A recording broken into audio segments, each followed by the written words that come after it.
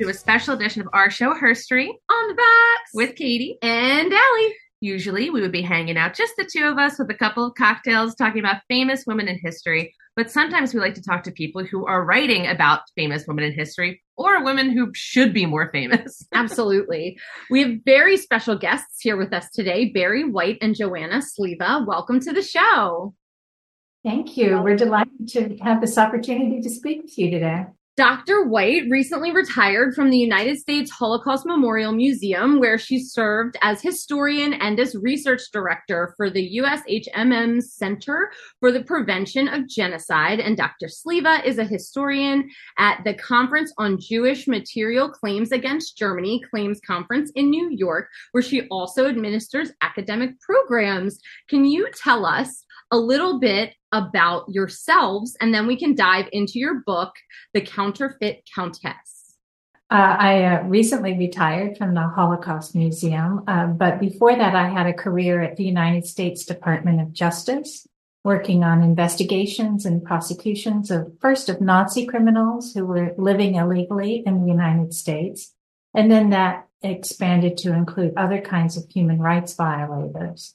I have a PhD in history, specializing in German history and European history with an outside field in Latin America. And I have worked in genocide prevention at the Holocaust Museum and also there as an expert on issues related to the Holocaust, post-war genocides, and international justice. And I am a Holocaust historian by training. My specialty is the Holocaust in Poland and Polish Jewish history.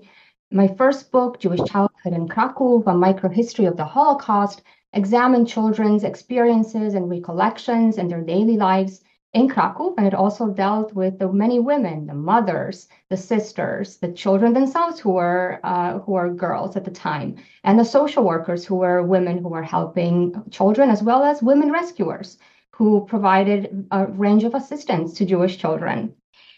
And before coming to the Claims Conference, I worked in Jewish nonprofits, the American Jewish Joint Distribution Committee, and the Museum of Jewish Heritage, a living memorial to the Holocaust.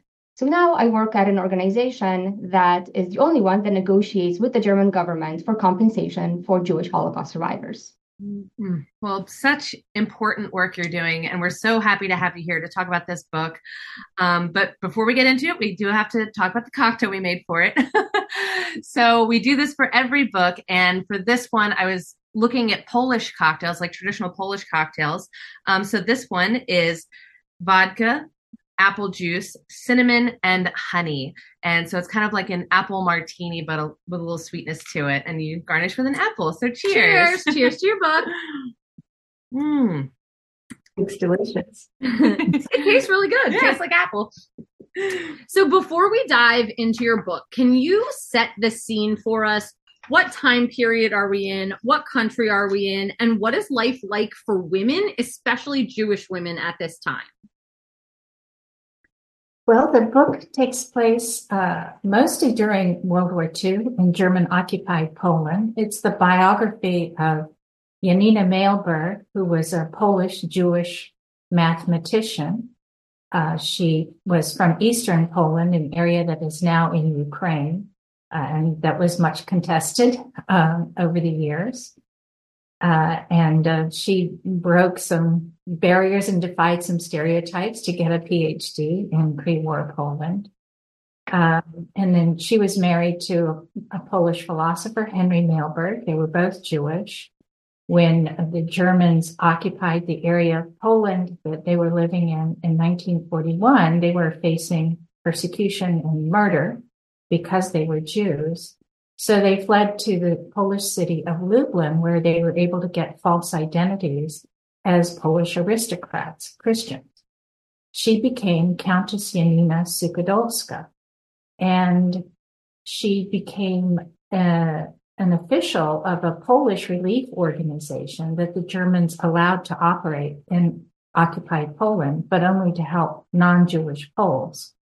She had perfect German, so her responsibilities included negotiating with Nazi and SS officials in Lublin for measures to help Poles. She was very persuasive, extremely persistent, never took no as a final answer. She actually managed to persuade the Germans to turn over nearly 10,000 captive Poles into the care of her organization. She also pressed the SS at Majdanek concentration camp in Lublin to allow her organization to deliver massive quantities of food, medicines, even at one point decorated Christmas trees for the Polish prisoners at Majdanek. And she brought these deliveries herself to Majdanek, all the way in a place where 63,000 Jews were murdered in gas chambers and shooting pits.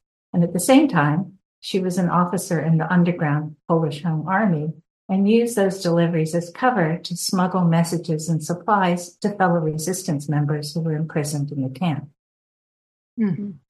It's so crazy because I have never heard of this woman. And when I was looking at your book and reading about her, I can't believe that she's not a more well-known name. So I'm curious, how did you find her and what made you decide to write this book? And how did you find each other to do this project together? I first found out about her in 1989 when someone gave me her unpublished memoir because I had just given an academic paper on Majdanek. And I found the story in the memoir so amazing that I really had to question whether it was true. And I don't know Polish, and I was very busy raising a family and working for the Justice Department at the time.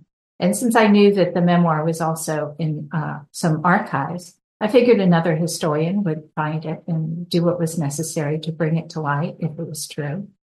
But then that never happened, and I never forgot this amazing story. It always weighed on me. So in 2017, I was at the Holocaust Museum, and I had the benefit of the internet, and I was able to find just enough to make me think that Janina Mailberg really was the Countess Suchodolska, who was a known person in Lublin. She is remembered by former Majdanek prisoners and recognized in post-war Polish studies of Majdanek for her relief and resistance work. And so I still don't know Polish. And I wanted to find someone who had the right expertise to track all this down. So I reached out to Joanna, whom I knew by reputation as an expert on the Holocaust.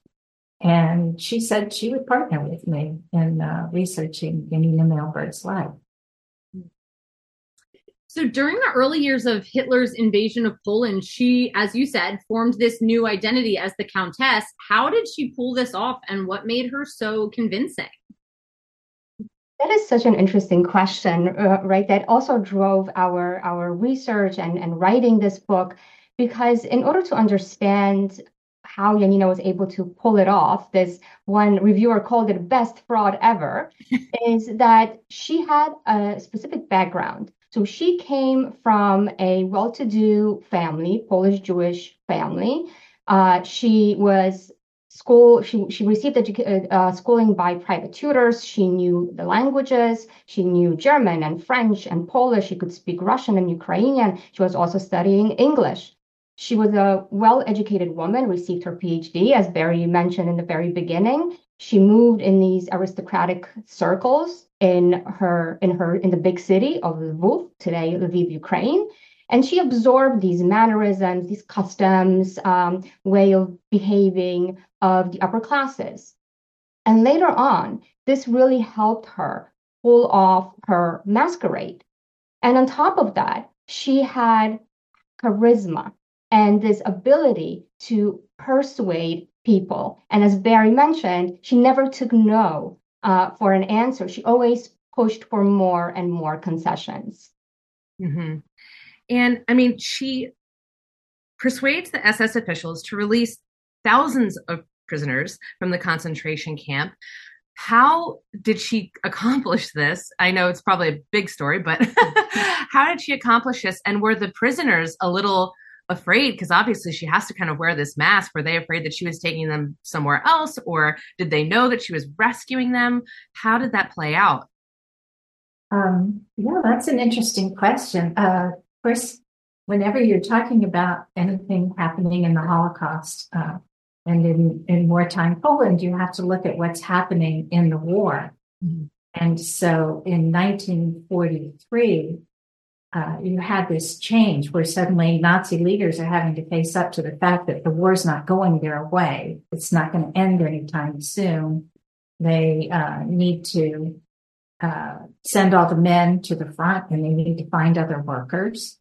So they looked to Poland, particularly for that. And then they were also carrying out these ethnic cleansing campaigns in Poland, where they were seizing whole families from their communities, taking the adults off to forced labor, dumping children and those not fit for labor in camps like Majdanek and a couple of other places. And this was causing a big increase in violent resistance. And peasants were running away and joining the partisans, and particularly in Lublin, this part of Poland where she operated. It was really scaring the German civilian officials who were running the district. And so they decided that they needed to adopt a somewhat kinder and gentler policy towards the Poles. And that's what made them more open to listening to the requests from Janina and her organization. And she was very good at framing those requests as measures that were clearly in the Germans' interest. And she wasn't asking for humanitarian assistance to the Poles, but for, public health measures that would keep epidemics from spreading to the German troops. And in the case of these prisoners, she said, look, these prisoners can't work. They're just a burden on you. So why don't you give them to my organization? And that's how she was able to get these people released. But yes, the first big release from Majdanek in August 1943, the people who came out, they were in horrible condition. Most of them couldn't even walk out of the camp. And the ones who got to her were very afraid. They were very afraid. They didn't want to leave because they still had relatives in the camp who were too sick to come out. And so, yeah, that was quite a challenge for her. Mm. And you mentioned, right, that she manages to get food delivered. She manages to get medicine delivered, but also she and her husband are Jewish. How risky is this for them at this time in history? I mean, it is extremely risky. The time when they arrive in Lublin, they are being smuggled by Janina's family's pre-war friend, Count Andrzej Skrzyński, a member of the Polish aristocracy. And they arrive in Lublin as the Jews were already confined into a ghetto. 40,000 Jews from Lublin were confined into the ghetto for the past several months. And if they were discovered, if Janina and her husband Henry were discovered that they were trying to live under false identities, they would have faced the fate of other Jews in the city. And that is, being confined to a ghetto, being sent to a camp. So Janina was always under this risk of being discovered. And despite of that, she continued with her endeavors, with her relief efforts for the sake of ethnic Poles, non-Jewish Poles, because she could not help the Jews. Mm-hmm. And what did her husband think of this? Was he like, this is too risky, I don't want to get involved? Or was he supportive of her? Like, did this affect their relationship with each other? We don't actually know. All we have to go on for this is a memoir that she wrote not long before she died in 1969. And all we know is that Henry got a job with an agricultural cooperative where he was able to lie pretty low. We do know that he was proud of her. She never spoke after the war about what she did, but he would occasionally say that she saved him, that she was a hero of the Polish resistance. And after she died, he tried to get her memoir published. But I don't know what they thought at the time. I just want to add also that what makes this even more incredible is that Lublin was the headquarters of the largest murder operation of the Holocaust, Operation Reinhardt, which killed 1.7 million Jews. And some of the officials Janina was dealing with were involved in that operation.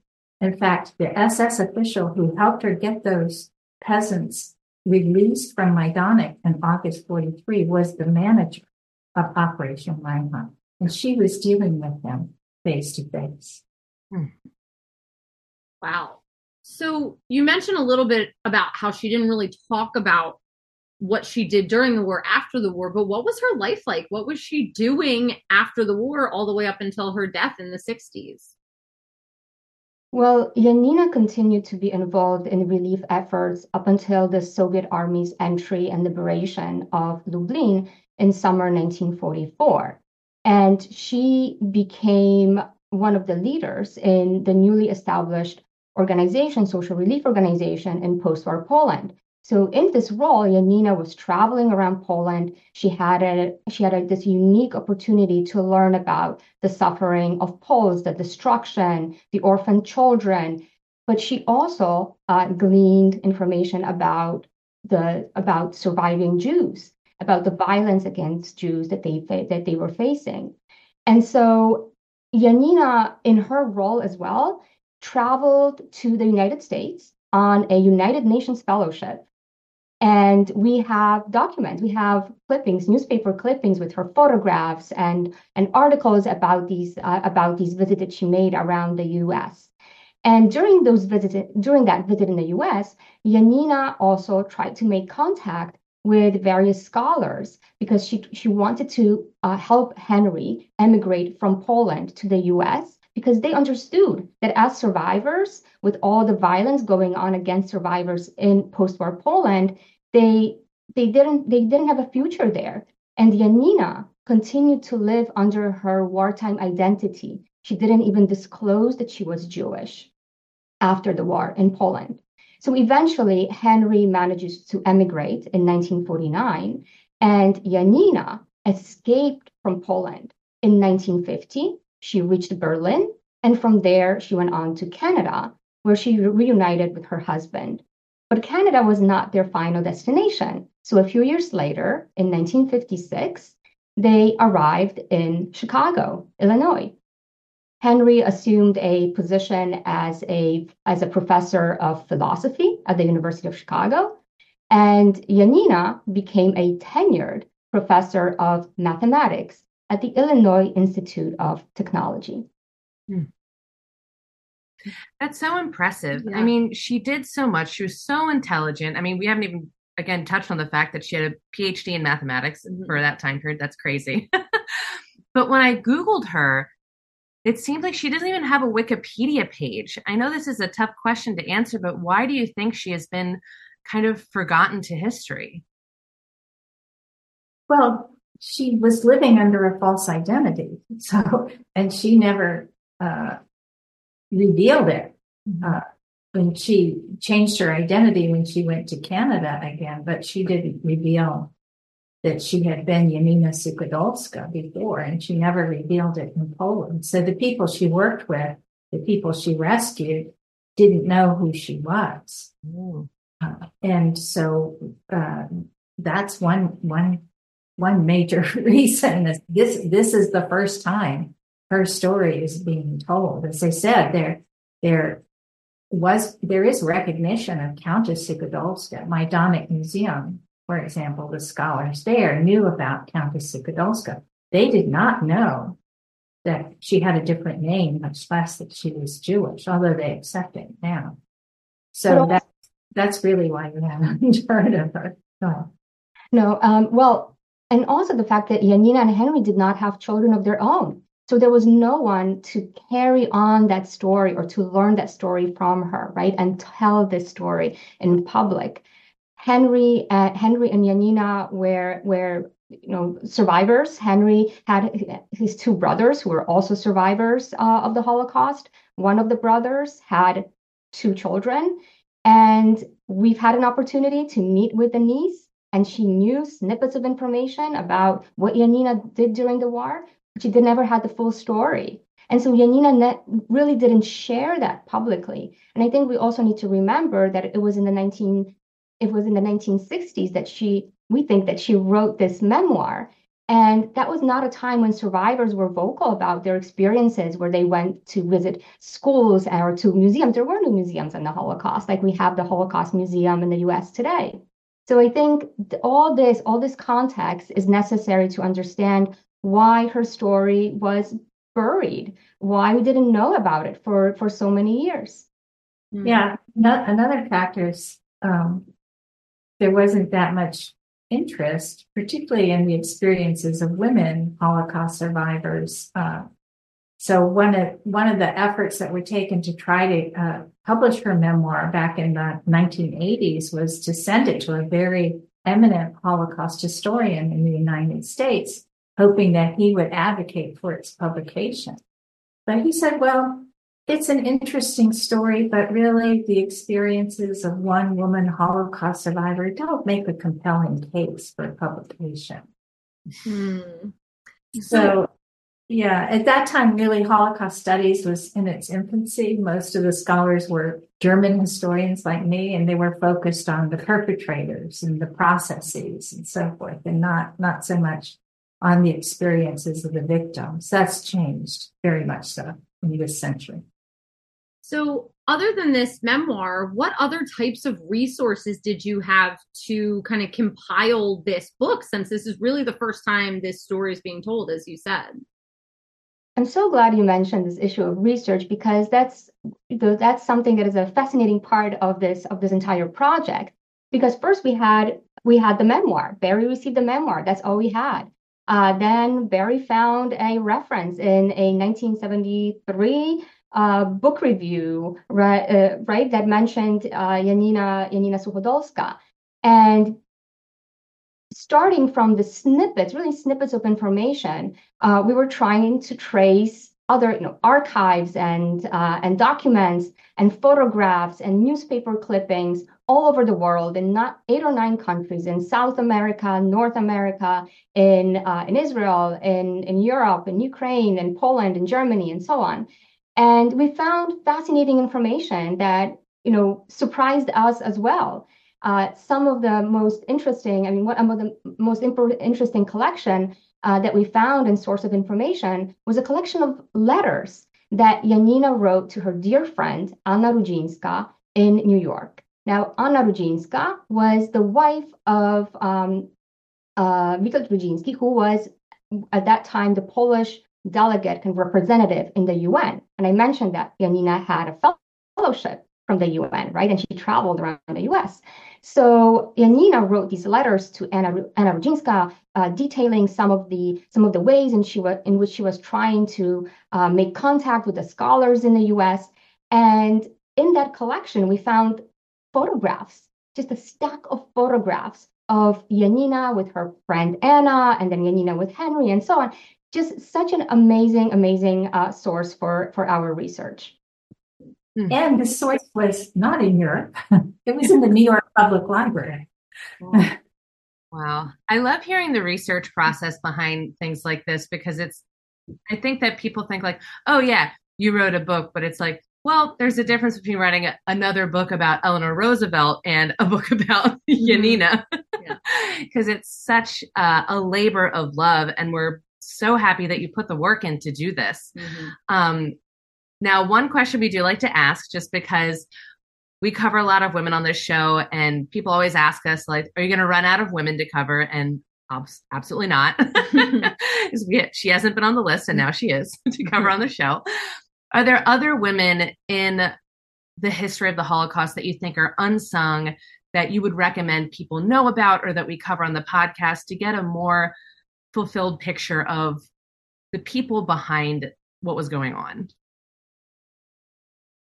I think there are so many that we don't know about, who had fascinating histories, who performed crucial work in resistance and relief, but just women who try to live their daily lives. How are they able to do that? That is fascinating. And of course, this research, as Barry mentioned, this research on women during World War II, during the Holocaust, is flourishing right now.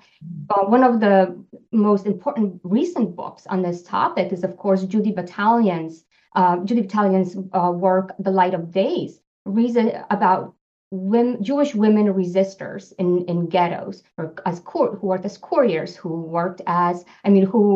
performed resistance activities. It's a fascinating story. Another one that just came out is Anna Mueller's study of a Polish Jewish woman, Tonia Lechtman, whose kind of story encapsulates the history of the 20th century. So I think there is a lot about Jewish women during the Holocaust, during World War II.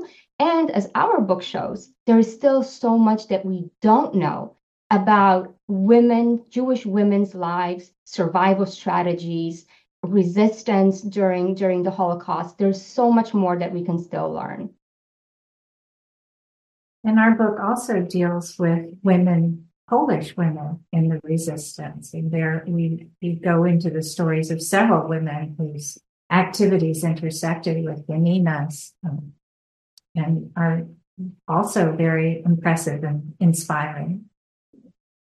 It has been such a joy to have you here today. And we feel like we learned so much and are so excited to dive more into your book. But for everybody out there listening, this came out January 23rd. So can you tell everybody where they can find it and where they can find you and online and on your socials and everything else that you're writing and researching? So the book can be purchased on from all major bookstores and sites. We actually have a website, www.counterfeitcountess.com, where we list all our events, information about the books, editions of the books, translations, and so on. Anything, it's right there. You can also find us in our professional websites, joannasliwa.com and elizabethbwhite.com. Exactly. Perfect. Well, thank you again. It was just so great to talk to you, and keep up all the amazing work that you both are doing. Thank you so much for talking with us today. Thank you so much for having us.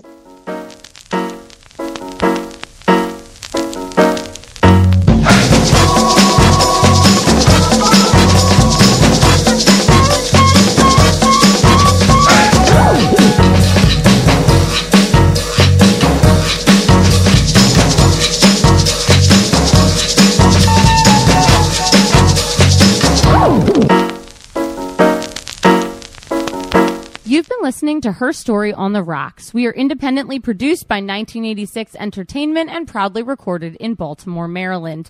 If there's a woman in history you would like us to cover, you can email us at herstoryontheRocks@gmail.com. You can also message us on Twitter or Instagram. We post all of our cocktail recipes on Tuesdays so that you can go get all the supplies you need and drink along with us. See you next week. Bye.